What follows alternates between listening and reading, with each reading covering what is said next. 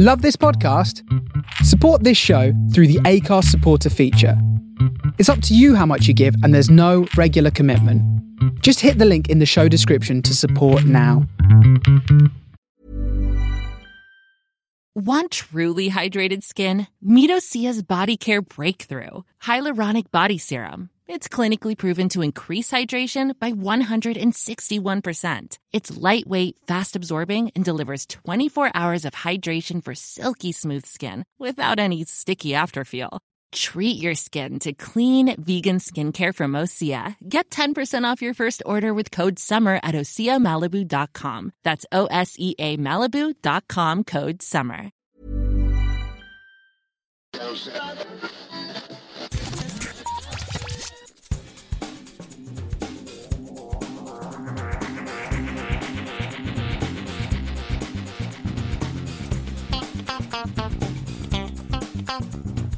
Hello and welcome to episode 276 of Geek Time Radio. I'm back this week with Daryl. How are you doing? I'm doing great. How are you? I'm very well, thanks. It's been a few weeks since you've been on, so what have you been up to? I have been stretching my subscription services to the limit.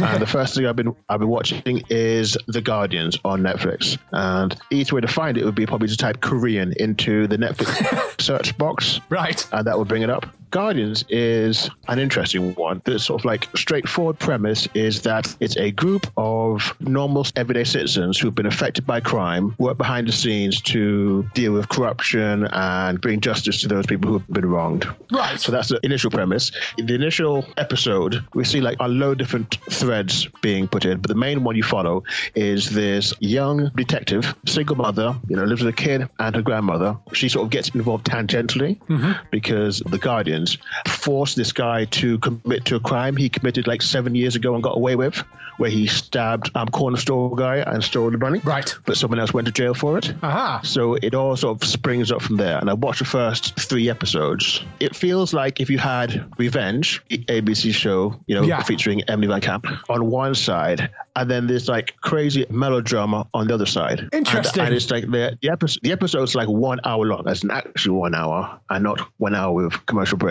So there's a lot that goes on, and there's a lot of threads, a lot of characters to keep track of. But it's really entertaining, and it really sucks you in and makes you want to press next episode when the thing comes up. If you've ever watched Korean shows, you have an idea of what to expect. If you haven't, it's a pretty wild ride. Excellent. I like shows that are like that make you want to binge the next one straight away. They're good, those. Yeah. The next thing is I watched Happy Death Day, which I've heard about a lot for ages and ages.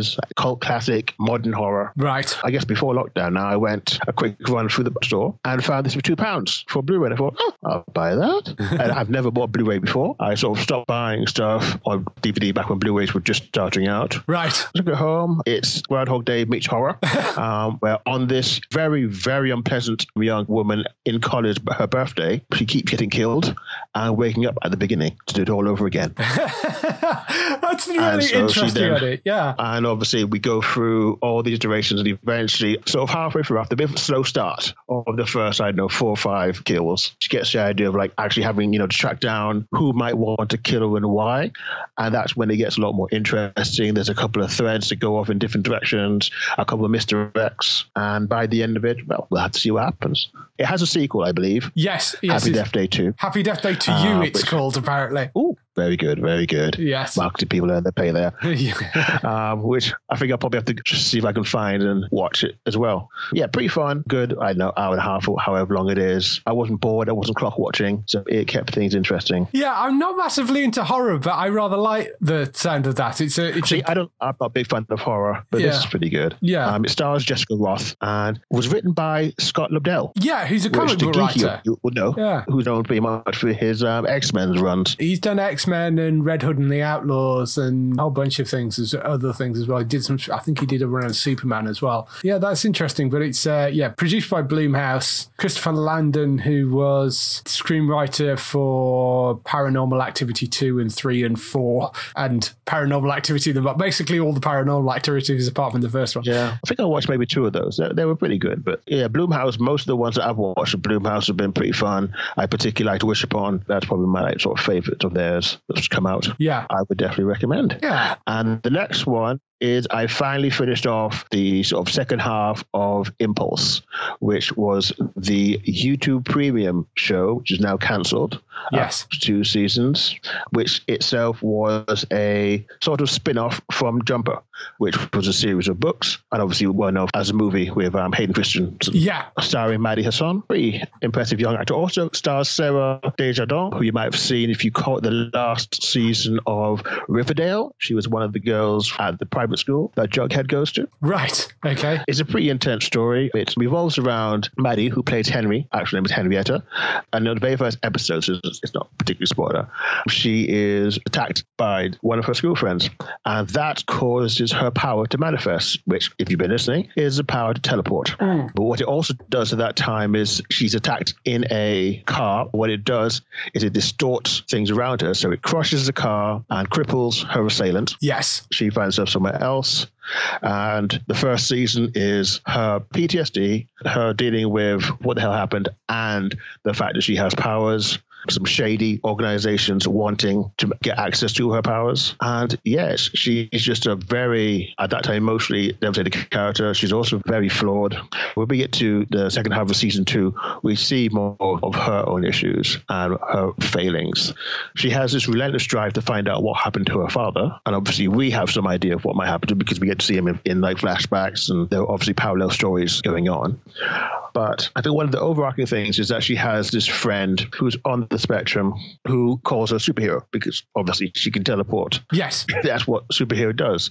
So he is very much trying to encourage her to be that idea of a superhero that he knows from his comics. Right. But as we sort of get to the end of the second half of season 2, he actually has this talk with another one of her friends, is that I don't know if I'm a sidekick or a henchman. Just because Henry more and more begins to, especially seen from someone sort of like with his innocent eyes as him, just seem evil. Yeah. He's a very black and white sort of guy. It's an amazing show. The acting is incredible. The writing, it's so strong. I can remember watching the first season in maybe 3 days. Right. Even though it's so rough because it doesn't pull any punches. And she has these flashbacks, which obviously bring back visual on-screen flashbacks. And there are tons of warnings every single episode for that reason, for whether, trigger warnings. It is very tough to watch, but the show was so good, which is why it was so awful to have it cancelled back in March this year. Yeah, it's a shame because YouTube basically shut down all their scripted dramas. It's a shame that one didn't get picked up by anybody else. I guess it didn't have the advantage of something like Cobra Kai, which has a built-in audience for it already. Indeed. And it's also interesting because it's very much a female-led show, female-head writer, showrunners. Yeah. If you look at the sort of top 10 characters in terms of screen time, 7 of them are women, and they tell those stories. The men are just potential enemy, and otherwise the support. It's a very different thing from what we tend to see. Yeah. So in so many ways, it's awful to see that it's gone.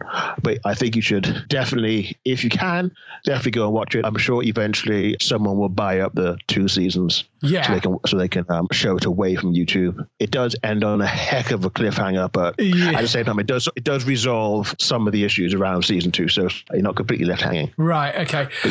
Interestingly, the autistic student that you mentioned, he's the sort of sidekick or henchman. His name is Daniel Maslany. He is younger brother of Tatiana Maslany, who, of course, we know from Orphan Black. He's amazing. He does amazing work in what could be a pretty awkward role. Clearly a very talented acting family there. Yeah, definitely. So obviously it's a shame to see it go, but yeah, it was excellent. My next watch was a good old-fashioned cheesy disaster film called Arctic Blast, and you can catch it over on Prime Video, and it stars Michael Shanks. Yes. Of Stargate SG-1. Yes. Dr. Daniel Jackson. You must say his full name. Yes. He stars as a meteorologist, and the disaster is that after a solar eclipse, somehow it allows a bit of very chilly, super chilled air, 120 miles up. The air there will instantly freeze you and is minus 120 degrees centigrade. Right. So somehow the solar eclipse allows a break in the thing that sends that down to ground level. And as this guy warns everyone, as any good disaster film does, the authorities ignore him until people start dying. Yes, of course. And this film has one of the highest body counts that I've seen in these sort of cheesy disaster films. Everybody's getting killed. Excellent. And it also features Indiana Evans. So if you're a fan of Home and Away, you might remember her as an actor from way back in early 2000s, maybe late 90s, as his daughter. It's pretty fun. Special effects are a bit iffy. There's a whole lot of dry ice, I'll put it that way. But the story itself moves along at a good pace, and it was a lot of fun. It's something simple. Watching it worked well. Worth a look if you like your disaster movies. Absolutely. Good. My final thing is that I finally sat down over the weekend and played Division 2 Warlords of New York, which is the expansion to Division 2. Yes. And went all the way through it. So it offers like an extra 10 levels of fighting. Division 2 is set in Washington, and this goes back to New York, which is where the first game was set.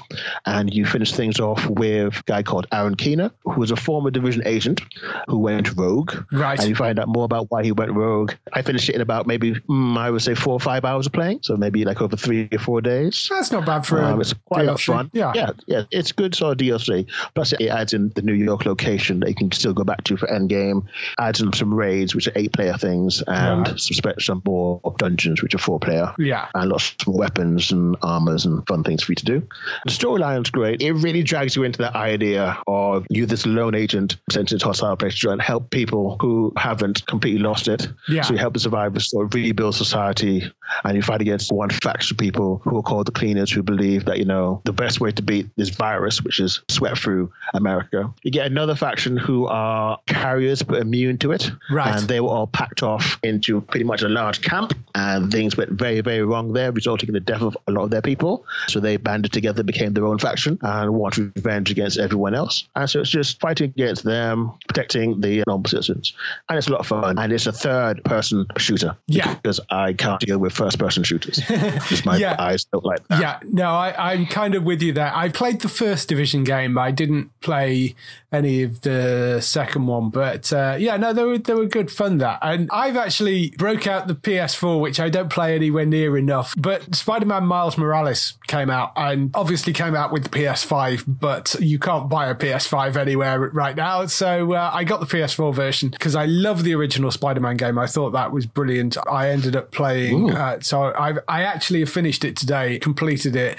It's probably, 15, 20 hours worth of gameplay in it. So it isn't as big as the original, but kind of knew that going in. This was always kind of a 1.5 game, not a sort of Spider-Man 2 game. There is a Spider-Man 2 in development, I believe, but this was always kind of a stopgap in between, and expands the Miles story. And it's nice. I mean, it's familiar, but he has a couple of extra skills.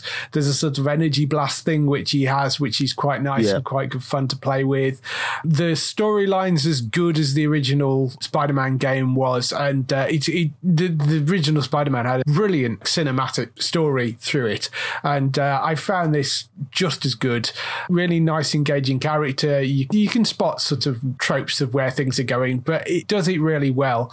A couple of larger Spider-Man villains in there. There's a little bit of Peter Parker in there, although the basic setup for it is that you are kind of working under Peter's wing, but he's decided he's going on holiday for a couple of weeks and basically leaves New York under your care. He's decided that you're at the point where you're okay to go it alone, and there's a sort of larger overarching plot about villain rises and you have to deal with it without the help of Peter. Well worth picking up. If you buy the PS4 version and then get a PS5, you get the PS5 version for free, I believe, as well. There's quite a number of games that if they're being released on both platforms, they're actually saying that you can get the PS5 version if you get the PS4 I believe version. Watch Dogs does that as well. Yeah, I think Watch Dogs does that, and I think Cyberpunk was doing that, I think it was. So there's a few games that are working on that basis, which is quite good, I think. I think that's definitely the way to do it. But yeah, well worth picking up, particularly if you enjoyed the first Spider-Man game. This is very much the same sort of thing. And if you get to the end of it, there is a post-credit sequence as well, which I won't say what that is, but just be aware there is a post-credit sequence for you to watch as well. So definitely worth going to pick up if you've got a PS4 or a PS5. Generally, it played pretty well. It started to struggle a little bit. There was a couple of bits where it locked up towards the end in the later missions, but rebooting it and it saves at key points automatically. So it was a case of just kind of booting out of the game and booting back into it, and that seemed to clear them in most cases. But there were a couple of little bits where graphically it seemed to be like just freezing slightly and the frame rate seemed to be dropping. So maybe it's not quite as well put together as they hoped towards the end of it on the PS4, but it's still playable. And like I say, I finished it, really enjoyed it. So definitely worth going to pick that up. TV-wise, I watched a few new things. Industry, which is a new BBC Two drama. I think it's BBC and HBO actually have developed this together. Set in London, it's about a group of young graduates who are competing for a limited number of permanent positions at a leading international investment bank in London. It's an interesting sort of set of characters. You're joining them literally as they're hired, so they're kind of discovering this world as well. Has kind of an element of something like Billions to it, I guess, which is the other big financial show. One thing that Billions does a lot better than this does is it explains some of the financial mumbo jumbo a lot better in Billions than this does. There were scenes in this where they're talking about certain things and you kind of wanted a bit more explanation about it, but it's a sort of interesting story of this kind of cutthroat world and look into it. It's difficult to judge just on the first episode, so I'm going to watch a little bit more of it. It was intriguing enough for me to watch more than just that, so I will watch a few more episodes and come back to you on it. But interesting start, and ends with quite a surprise as well, which I quite liked. They had quite a nice twist to it at the end. The Crown has returned for its fourth season on Netflix, and that's as brilliant as it ever was. Gillian Anderson as Margaret Thatcher is eerie, and it's odd for me because you're heading into an area of time, whereas with previous seasons it was kind of either before I was born or when I was very, very young. You're heading into an area of time that I remember now, because it was only 5 at the start of the 80s, but I do remember Margaret Thatcher and the transitions, and as I grew up, because she was around for about 10 years, so I knew a lot of the politicians from around that time as I went from kind of 5 to 15. It's really interesting watching it through those eyes now, and they're also got the introduction of Diana this time around, because a lot of it's got the Charles-Diana relationship. So this season is mainly about the sort of relationship between Thatcher and the royal family and the Charles and Diana relationship. So they've got two kind of really big, solid core stories running, as well as all the other thing going on with the Troubles in Ireland and various other events throughout those 10 years as well, because it's basically the 80s, the whole of this season. They're spinning quite a lot of plates this season, but they're seeming to manage to do it quite well and keeping you on top of all the stories. As I say, Gillian Anderson, I think, is phenomenal in this season. The rest of the cast are all great as well. I mean, their final outing on the show before they get switched over for the next 2 seasons, they're just doing an amazing job. Just go and watch The Crown if you haven't watched The Crown, because it's just superb. I also started watching The Vow as well, which is the documentary series about NXIVM. One of them. Well, yes, one of them. There is a competing documentary coming out as well. This was the sort of one that a lot of people have been talking about. This was the HBO documentary. It's really odd watching it, because I've only watched about 1.5 episodes so far, but the first episode, because it's made by one of the key people involved with it, was somebody that was involved in the group. There's a lot of documentary footage which was obviously shot as promotional things for it. It wasn't shot as a sort of expose. So there's a lot of him interviewing the founder and interviewing key members of it directly to camera. So it's kind of strange. And then you get the whole of that first episode is kind of explaining what it is. And it's not until right at the very end of the first episode you actually get the twist that there's clearly something darker going on. And one of the people involved in it was the actress that played Aunt Beru in The Phantom Menace. It's actually her, the sort of one of the main people that first kind of blows the whistle on there's something not quite right here. And Alison Mack, of course, is the other person from Smallville who was famously involved in this and has been charged with various things. So it's a really fascinating documentary series. I'm really gripped by it. So I need to go and watch a bit more of that. But that's The Vow. That's running on Sky Documentaries over here. Have you caught any of that yet? No, I'm sort of keeping away from it just because I remember sort of like when it first started coming out about Alison Mack, because I'm a huge fan of Smallville. It's just weird. I didn't even listen to the Michael Rosenbaum podcast featuring Sarah Edmondson. That was like a couple of episodes ago. He brought her on to talk about it and talked about some stories, like a time when Alison came to visit him and was acting weird. So I just keep away from it. Like destroying my childhood. Yes, I could sort of understand that. It must make Smallville very difficult to kind of go back and watch once you've watched it. Yeah, exactly. I don't think I could watch it again, which is a shame because I did want to sit down because I'm sure I missed so many episodes when it was initially out and I was in university, I think. Yeah, it is very weird. I think I've seen all the episodes of it, so I don't need to go back and watch it. But it must make going back and watching it again very strange. The other thing I saw this week was a very interesting pilot, which was sort of under an NDA, so I can't really say anything about it, but it was a new show which is coming relatively soon. It'll be sometime next year. It's one that I'm very much looking forward to talking about because it's somewhat unique, so I rather enjoyed that. On an entirely separate note, did you see the first image of Intergalactic, the sci-fi drama that's coming to Sky in 2021? They posted an image of that. Well, yeah, I have seen this. I'm sure I've seen this on Twitter as well. Yes, it's been posted around Twitter. That's quite a first image. It's a really interesting looking show. One of the most interesting things about it is it's incredibly rare because it is a full-on British space sci-fi. You know, I mean, we've had British sci-fi over the past few years. You know, you've had things like Humans and Black Mirror and even stuff like Life on Mars or Electric Dreams or that sort of stuff. And we've had comedy sci-fi like Red Dwarf or family sci-fi like Doctor Who. But an actual adult space-based full-on sci-fi series, I think it's probably Blake 7 was the last time we had one of those, which ended in that's going back a bit. Early 80s probably. It's interesting that they're actually trying this. It's from Julie Geary, who worked on things like Prisoner's Wives and Secret Diary of a Call Girl. It stars Savannah Stein, who plays Ash Harper, who is a young cop and intergalactic pilot. She has this glittering career ahead of her, but has it ripped away after she's wrongly convicted of a crime and sent to a distant prison colony.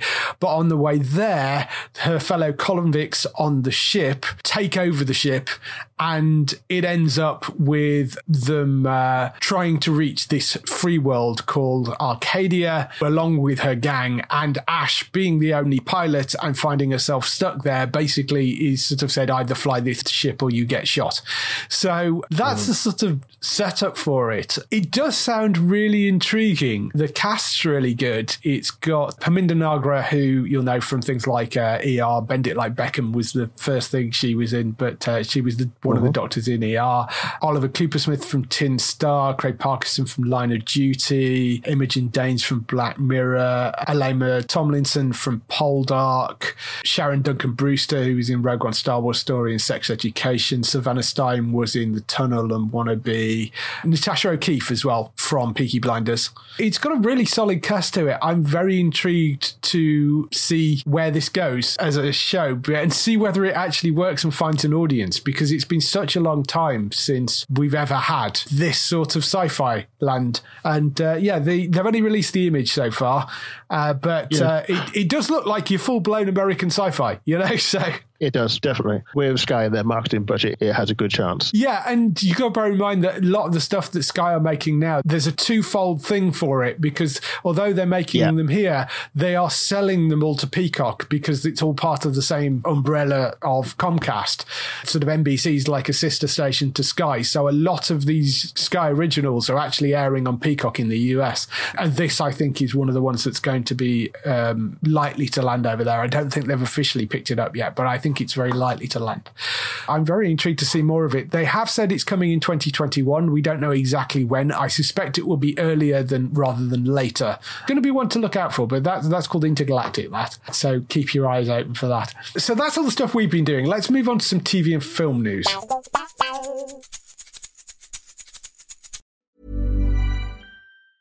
Hey, I'm Ryan Reynolds. Recently, I asked Mint Mobile's legal team if big wireless companies are allowed to raise prices due to inflation. They said yes. And then when I asked if raising prices technically violates those onerous 2-year contracts, they said, "What the f*** are you talking about, you insane Hollywood ass f- So to recap, we're cutting the price of Mint Unlimited from $30 a month to just $15 a month. Give it a try at mintmobile.com/switch. $45 up front for 3 months plus taxes and fees. Promo rate for new customers for limited time. Unlimited more than 40 gigabytes per month. Slows full terms at mintmobile.com.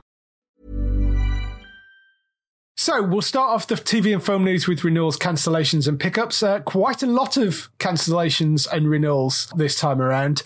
Netflix has cancelled The Order after 2 seasons. One of the young adult things that they seem to be building millions of that are sort of young adult supernaturally stuff. That's not coming back. I didn't watch any of this. I don't know whether you saw it. I watched both seasons. The first season was excellent. At the end of the first season, there's this big thing which changes everything. But then the second season just sort of rambled, really. Lots of episodes that felt self-contained.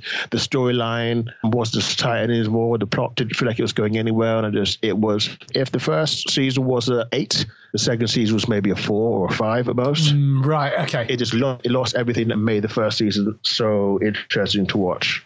There were some good points, but there were very few pluses and there's lots of minuses that happened in the second season. Yeah, so that's a shame. I can't say I feel all that bad about it being cancelled. Right. It is a shame, but it was never one that I quite got round to. I mean, I do some of these kind of teen dramas, but that was one that never really leapt out at me. But so unfortunately, that's not coming back after 2 seasons. Another show which is definitely not coming back, and there have been rumours floating around, Prison Break. There have been rumours flying around that there was a 6th season in development. In fact, there were rather more than rumours, because Dominic Purcell, who plays one of the 2 main lead cast members, had been saying that it was on track to be picked up. Then there was a Instagram post from Wentworth Miller basically saying that they're not going to be doing it. And the reason that he gave was that he doesn't want to play straight characters anymore. He came out a number of years ago, but he sort of saying that story of straight characters has been told over and over and over, and I'd rather play gay characters on screen, which, is fair enough if that's what he wants to do. It's a slightly odd decision maybe for an actor to pigeonhole themselves in that way, but if that's what he wants to do, then all power to him, if that's how he feels. I think part of this seems to be coming out, there's been some bullying online about it as well. So, well, that's a shame. Well, obviously it is fully down to him, and you got to remember he's got that CW money after playing Captain Cold and Legend of Tomorrow, probably laughing at us from the space station or whatever. But it's also good to see because he had a nice little turn on Law and Order Special Victim Unit, where he plays a gay law professor who I think was formerly a district attorney, and he mentors Carisi. So if anyone who's reasonably up to date knows that Carisi went from joining the team as a cop and later became a lawyer, and he's now one of the assistant district attorneys. So he comes on there. So hopefully that means that he'll be available to turn up more, because it was a great turn, and we like on Law and Order, we like getting our recurring interesting characters. Yeah. Oh, well, that would be good. Yeah. Hopefully he turns up in a few more things, because I do really like Wentworth Miller a lot, and it'd be nice to see him back on screen. I mean, there is a version. There was an Earth 2 version of Captain Cold or Commander Cold or whatever it was. Citizen Cold was gay. Yeah. Citizen Cold, that was it. Yeah, Citizen Cold. FX. Yeah. I mean, it would be nice to see him. Jesus, how do I even remember that? Him turn up again. Yes, because wasn't he in a relationship with Ray? With the Ray. Yeah. Mm-hmm. It would be nice to see those characters turn up again in some way. If they could do that, that would be quite nice. Absolutely. Absolutely. So I'd love to see him back on there. It's a shame we won't be getting any more Prison Break, although where they could go with that story. Seen it in ages. Yeah, I did that new restart season. Yeah, so that season I think rounded things off reasonably well. So I mean, it's not like it's left in the lurch or anything. I mean, that did a reasonable job of it. It's just a shame because they're great, those 2 together. It would have just been nice to see a bit more of them. That's his decision. If that's what he wants to do, absolutely fine. That's what he feels comfortable doing, then great. And I just hope to see him on screen a bit more. In terms of renewals, there are quite a lot of renewals out there. there this week. We've got Netflix renewing Space Force for a second season. It is going through something of a creative revamp behind the scenes. Norman Hiscock, who worked on Parks and Recreation and Brooklyn Nine-Nine, is joining as exec producer and co-showrunner alongside Greg Daniels. And they've also said Jimmy O Yang, who's on screen in the first season, will be on screen again, but he's also joining the writing team as well for this. I quite enjoyed the first season of this. It wasn't quite as funny as maybe it needed to be. So I think the sort of creative revamp idea makes sense. It was one of those that I think if Netflix didn't have quite as much hold of it, they may have cancelled it. But it was kind of an idea that came out of an in-joke at Netflix about, wouldn't it be really funny to make a TV show called Space Force after the American administration announced they were making Space Force? They just thought it was a really funny, silly idea. And they actually approached Greg Daniels and Steve Carell about creating the series. So it was sort of Netflix's idea in the first place. And so I think that's part of the reason why it's probably got a second season, whereas other shows that had hit better maybe had got cancelled, and this, which didn't hit quite as well, maybe got renewed. So it is an odd situation, but I could stand to see more of this. I think there was a lot of potential in this series. Netflix also renewed Emily in Paris for a second season, which I haven't seen, but I know it got absolutely slated online. Yeah, it got slated by critics, but yes, like normal viewers absolutely love it. And like you, I only recently found out that it's meant to be pronounced Emily in Paris. It's meant to rhyme. Yes. Which blew my mind because I'd literally been hearing about this show twice or three times a week from various people, you know, either slamming it or saying how much fun they had watching it. And it's one of the things went, that makes sense. That makes a lot of sense. Netflix just casually dropped this thing out saying it's not Emily in Paris, it's Emily in Paris. And we're like, that makes sense. Yeah. Exactly. And everybody had the same sort of reaction to it. It was like, oh, right. Yeah, no, that makes perfect sense. But it's still getting called Emily in Paris by most people, I think. So, So it's one of those odd ones that seems to have been hated by critics, but loved by, it's either being loved or hate watched by people. So either way, it's getting viewing figures for it. But to be fair, that's pretty normal for most shows that aren't like 3-hour-long Oscar contenders. Yeah. It tends to be critics absolutely hate it. The only thing I really know about it is that Carlson Young appears in it, who I remember from the Scream TV series for 2 seasons. Oh, right. Okay. So I know maybe I'll get around to watching it eventually. Maybe. The other thing that Netflix have renewed is the Umbrella Academy for a third season, which I'm very happy about because that ended on a huge cliffhanger for the second season. Yes, that would have been awful. That would have been truly awful if they cancelled it at that point. Yeah. Because that was quite the thing to drop us on. Yeah, and it's such a good show as well. So I'm just very, very happy that they brought that back as well. Over on Amazon, they've renewed Alex Rider for a second season, which I'm quite happy about. I'm really happy because they sort of went out on a limb making Alex Rider. Yeah. Especially, to be fair, it's adaptation that should have happened like maybe 15 years ago when Alex Rider was huge. And the fact that they decided to make it, the production company, and then try and sell it, which is, that's unheard of. I mean, there'd be network people whose like ears are bleeding, even hearing of that idea of like taking that sort of a bet. I think it's amazing. Obviously, both of us saw clips of it at MCM last year, was it? And interviews with the cast, and it looked amazing, very well made, very close to the source material, which, obviously, is a bugbear for me if it isn't. So I wish them all the best, really. Yeah, me too. It was a very, very brave thing that Sony did with this, as sort of putting their money where their mouth was. And, they teamed up with 11th Hour. Sony, basically, between them, they stumped up the money and said, we'll just make it and then sell it to somebody. They were that confident in it. I think they did a phenomenal job with the first season of it. The second season is going to be based on Eagle Strike, which, in keeping with what they did with the first season, because the first season didn't follow the first book in the Alex Rider series, so they used the second book but took elements of the first book to sort of introduce the character. Yeah, so they took the origin story, which is his uncle disappearing and then being found out he's dead, and they shifted it into the first season, which was based on Point Blank, which is the second book.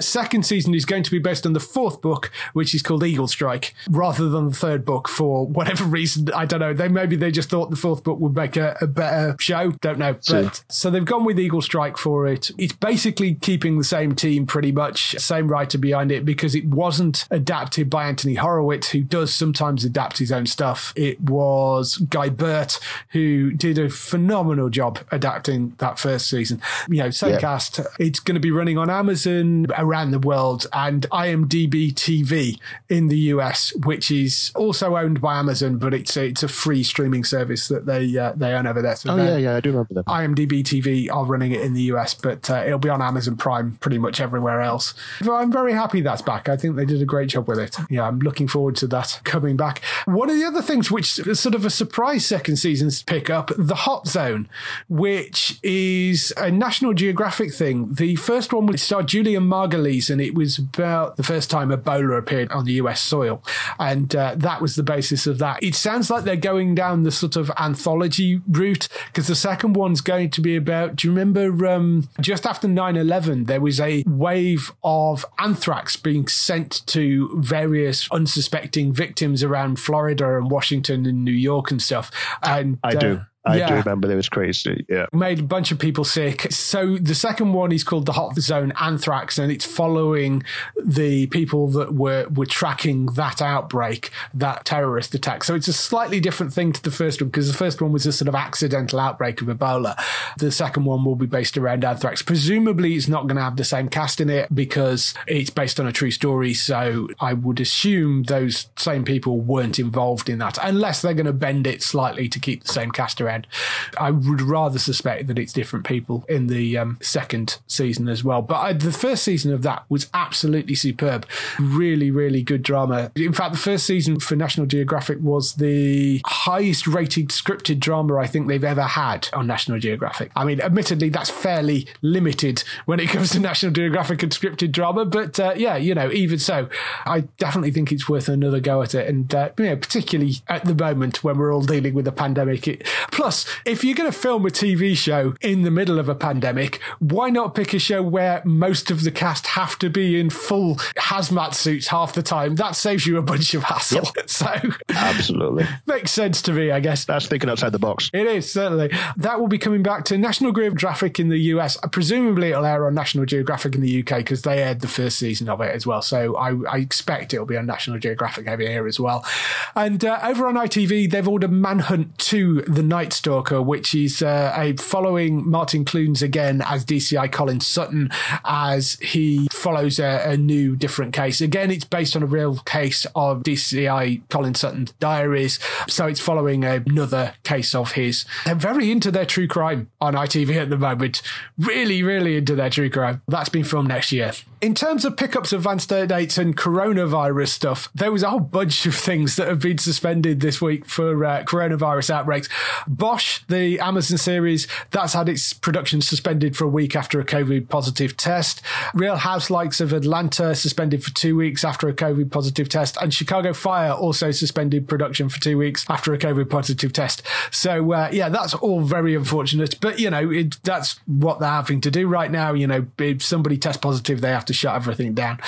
The Good Doctor, Richard Schiff, who you'll also know from The West Wing, played Toby in The West Wing, and his wife, who is the actress Sheila Kelly, who I didn't actually realise this, but his wife on The Good Doctor is played by his actual wife. Both of those have tested positive for COVID. Richard's actually in the hospital at the moment, and I really, really hope that he pulls through it okay. He's on oxygen and stuff, and he is sending out messages on social media saying, he's doing okay, but he's in hospital as precaution. So best wishes to both of them, because the horrible illness that is, particularly for people of an older generation, which Richard does fall into. So hopefully they'll be okay and they'll both pull through it fine. Production itself has not been impacted. They're still filming. Just best wishes to both of them. I hope they pull through everything okay. In terms of other production changes, we mentioned a few of these last week. There's a couple of other interesting things in terms of older actors. NCIS Los Angeles, Linda Hunt, who plays Hetty, is 75 years old, and she's quite an integral part of NCIS LA. As I don't watch the show, yes, but she is quite an integral part of it. They apparently filmed her scenes in the premiere in her driveway, was how they got rid of it. So for the past few seasons, they have been lessening her role. So I think even though she's probably still got starring things, she's more of a recurring character. Right. So it's not as strange for her not to appear in episodes. Yeah. So I guess that's a small positive from this. But I like the fact that they managed to include her and they just turned up at her house and shot it all in the driveway. I think that's fantastic that they're doing things like that. Generally, though, they are keeping a lot of older actors. Like Rob Robert Wagner, I think, did a guest run on the main NCIS, though, and they had talked about bringing his character back, but he's in his 80s at this point, and they've reworked that. So, hopefully they can use him at some point in the future, but at the moment they're not bringing him back because it's just not safe for somebody of that age to be on set right now.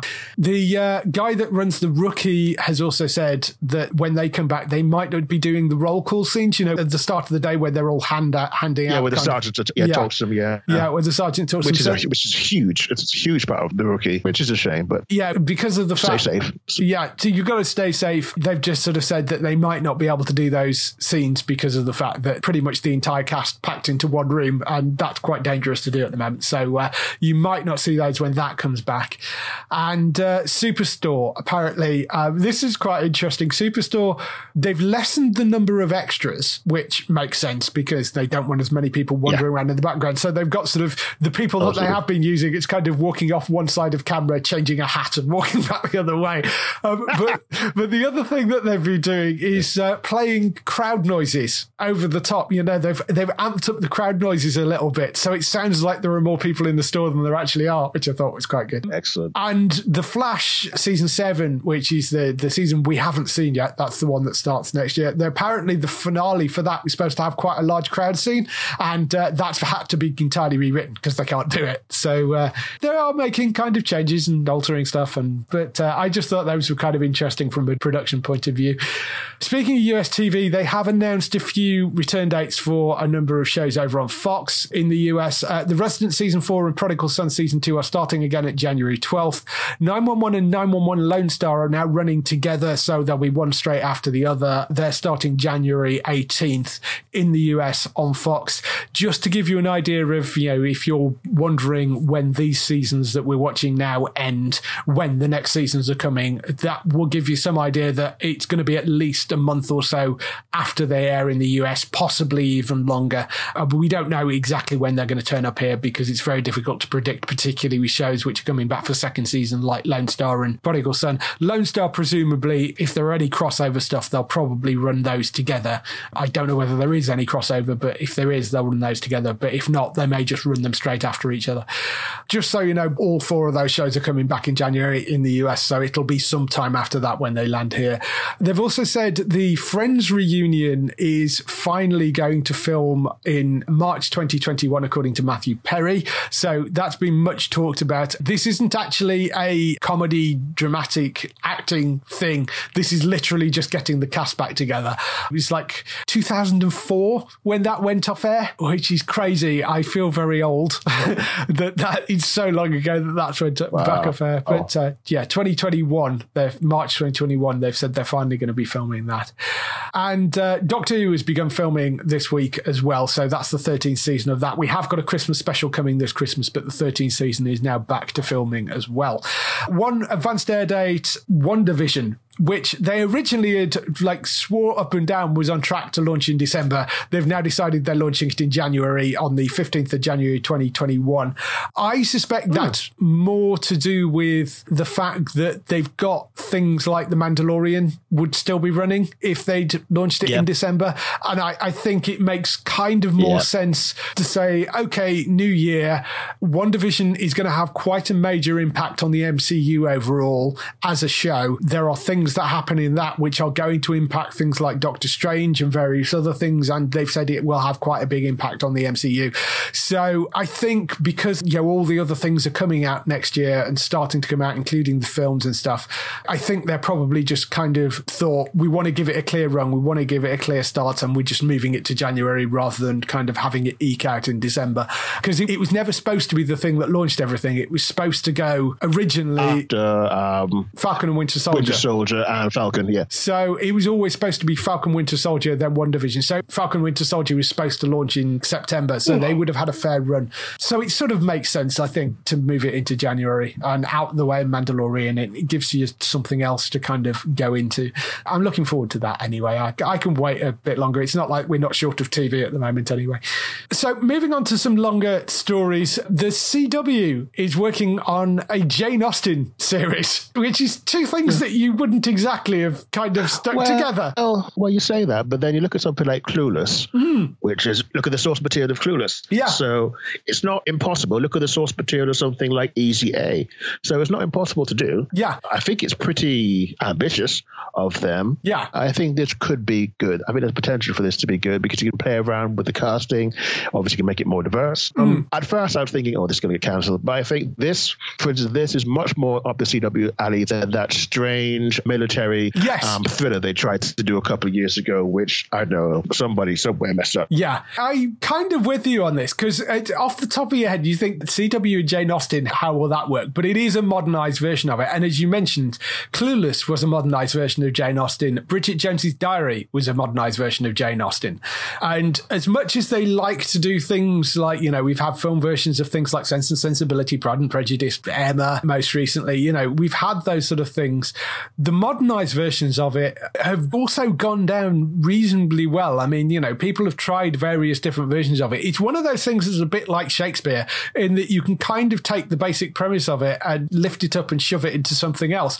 And it sort of works. Yeah, absolutely. It would be a modernized version of it. It will be Austen's novels with a modern twist. A lot of the stuff that she deals with is sort of love and it's family and disconnections between people and inequality and that sort of stuff. The person that is set to be writing it is somebody called Eleanor Burgess, who most recently has actually been working on the Perry Mason series. But if you actually look at her background, she's got quite a strong background as a playwright, and a lot of her dramas focus on the sort of trials of younger generations and millennials, and a lot of her stories are based around that. So that makes sort of quite a lot of sense. The exec producer for it is somebody called Stephanie Allen, who worked on things like Dear White People and Hustle and Flow. She's executive producing it. So I think you're probably right. There will be a certain amount of diversity stuff in there as well, because a lot of the work that she does is highlighting people of colour and that sort of thing. So I think that sounds like it could be quite an interesting series. And it does work. I mean, when I first read it, you're like, really? And then you go, actually, no. You can look at things like Clueless and Bridget Jones, and there are a lot of adaptations that have modernised Austen's work. So I sort of think it could work. It's still only in development at the moment. Don't know if it will go to series or not. CW doesn't necessarily pick everything up. They do pick up quite a lot of stuff. Sure. So we'll see whether it turns up eventually. Speaking of the CW, Arrowverse have got another backdoor pilot set up. This one from Black Lightning, and it's based around the character of Painkiller, which I thought was an interesting choice. So follows Khalid Payne, played by Jordan Calloway, a young man riddled with guilt of his troubled past from his former life in Freelance City. As a super-enhanced killing machine known as Painkiller, he was both a member of Tobias Whale's gang and a weapon of Agent O'Dell in the shadowy ASA. After attempting to bury the darker, devastating, lethal Painkiller parts of his persona, Khalil has distanced himself away from everyone he knows and loves in a new city, Ashtik Valley, in order to find peace. But peace never comes easy for a man with past like his. As a violent and destructive history crashes his idyllic new beginning, Khalil is thrust back into action with a new mission to bring justice where he once gave out punishment. But to do that, he will first have to deal with and harness his darker side. It's from Salim Akil, who is the showrunner of Black Lightning, so he's going to be the person that he's going to exec produce and direct the potential spin-off pilot episode. It will run in this upcoming season of Black Lightning, which premieres in America in February 8th. It's set to premiere on CW in the US, and it will land as a box set in the UK probably June-ish, because we'll have to wait for it to finish its run in the US. I thought this was an interesting character to pick up, because I think he kind of had run his course. That story sort of had run its course really on the main show, and they've not really got a kind of more anti-hero character in the Arrowverse. They've got heroes and they've got villains, but they've not got that many anti-heroes as such. So it's interesting you say that, because Thunder pretty much serves as a hero and anti-hero throughout the last season. It's an interesting choice, but I think it will come down to whatever supporting team he gets around him. Yeah. Because I feel like, especially the CW shows, that they live and die on whether the people around the main person are interesting, have their own stories, because Black Lightning is excellent. You got that set of people, that's amazing. You obviously got Tobias Whale, who's probably one of the best villains on a CW show. show only next to someone like Reverse Flash, but he can stay around longer, and it makes more sense for him to constantly be there because he's much closer to, say, Lex Luthor than the average supervillain. That makes it good. So I would be interested to like start hearing about the character breakdowns for the people who are going to help him. Yeah, and I do wonder, it'll be interesting to see whether they bring in more known comic book characters, because I don't know whether Painkiller's ever had his own book or whether he's always just been... Because I think he's always been like someone connected directly to Black Lightning. It would be nice to see them bring in a couple, not even recognizable, but just someone who you can hear the name of, go look on Wikipedia or, you know, the DC super fan page and find out. Yeah. I think that would be a good idea. Yeah, it would be interesting to see whether they bring in a few more kind of interesting heroes into that series, or whether they, you know, start inventing people like they did with Batwoman. Although the Batwoman comic book has introduced Ryan Wilder into the DC comic book. Yeah, that makes sense. That's interesting. That's really interesting. So, I mean, and we've had things like this before, like they introduced Chloe Sullivan. Yeah, Chloe Sullivan turned up. We had John Diggle. But the way they've always done it is the show's gone out to characters being popular. Of course, Harley Quinn as well was an addition. The show's gone out, characters become popular, then they've introduced them into the comic book. With this, they've actually already introduced her into the comic book, and she hasn't gone out on the TV show yet. So it's slightly reversed to how it usually happens. But I thought that was interesting that they've kind of, you know, there's this new character that, you know, is invented for the TV show, but they've decided to already introduce her into the comic book, which I thought was quite nice. So yeah, I'm sort of interested in this. I think it's a good choice. They've also upped Chantal Thoy, who played Grace Choi, the girlfriend, Anissa's girlfriend. She's been up to a series regular in the full season as well, so you'll be seeing more of her. She was the shapeshifter. Well, in theory we will, but I don't know, CW have a very interesting definition of season regular.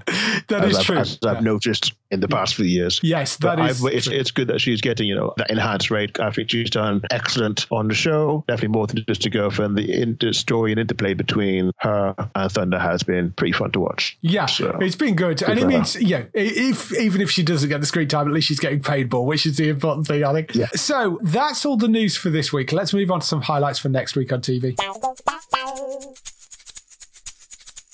Highlights for next week. We have a number of shows starting up. The Good Lord Bird, which is a limited series starring Ethan Hawke, Daveed Diggs, and Joshua Kelly Johnson as a humorous and dramatic historical tapestry of America based on the award-winning novel by author James McBride. That's coming to Sky Atlantic on the 18th of November at 9 p.m. if you want to go and watch that.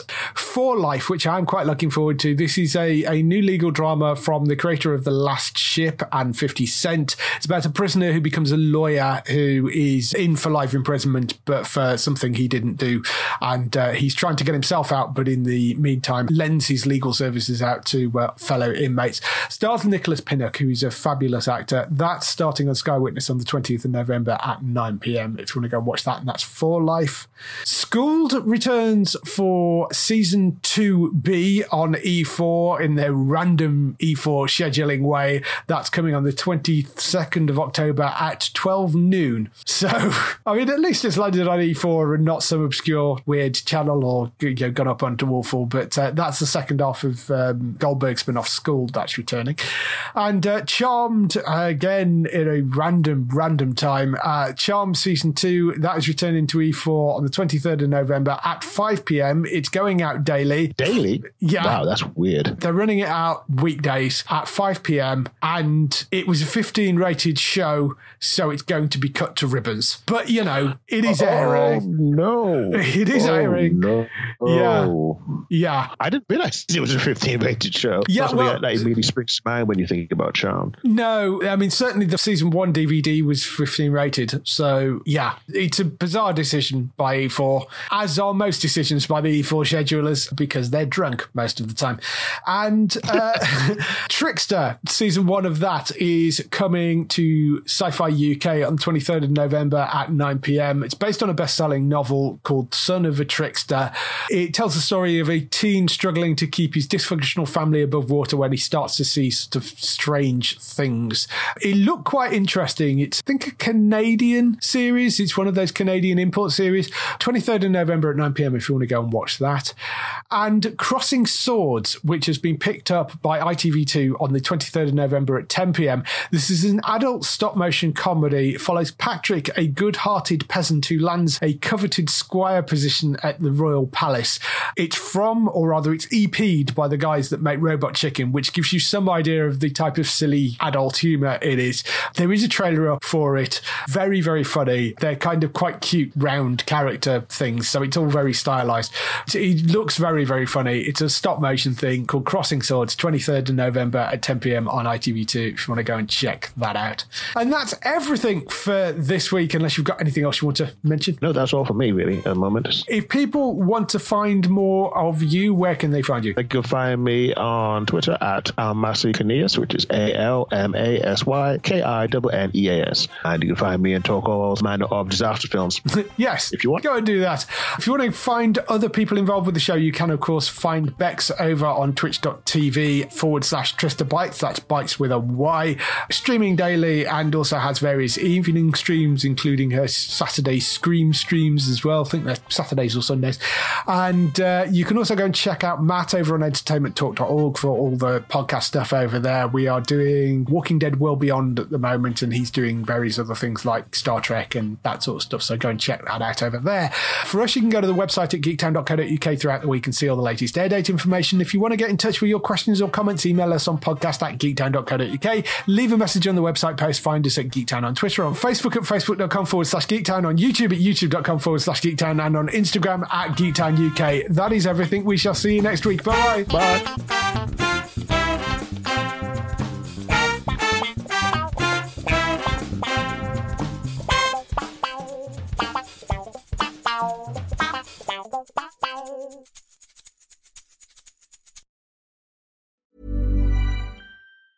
Hi, I'm Daniel, founder of Pretty Litter. Did you know cats tend to hide symptoms of sickness and pain? I learned this the hard way after losing my cat, Gingy. So I created Pretty Litter, a health monitoring litter that helps detect early signs of illness by changing colors, saving you money and potentially your cat's life. Pretty Litter is veterinarian developed, and it's the easiest way to keep tabs on your fur baby's health right at home. Go to prettylitter.com and use code ACAST for 20% off your first order and a free cat toy. Terms and conditions apply. See site for details.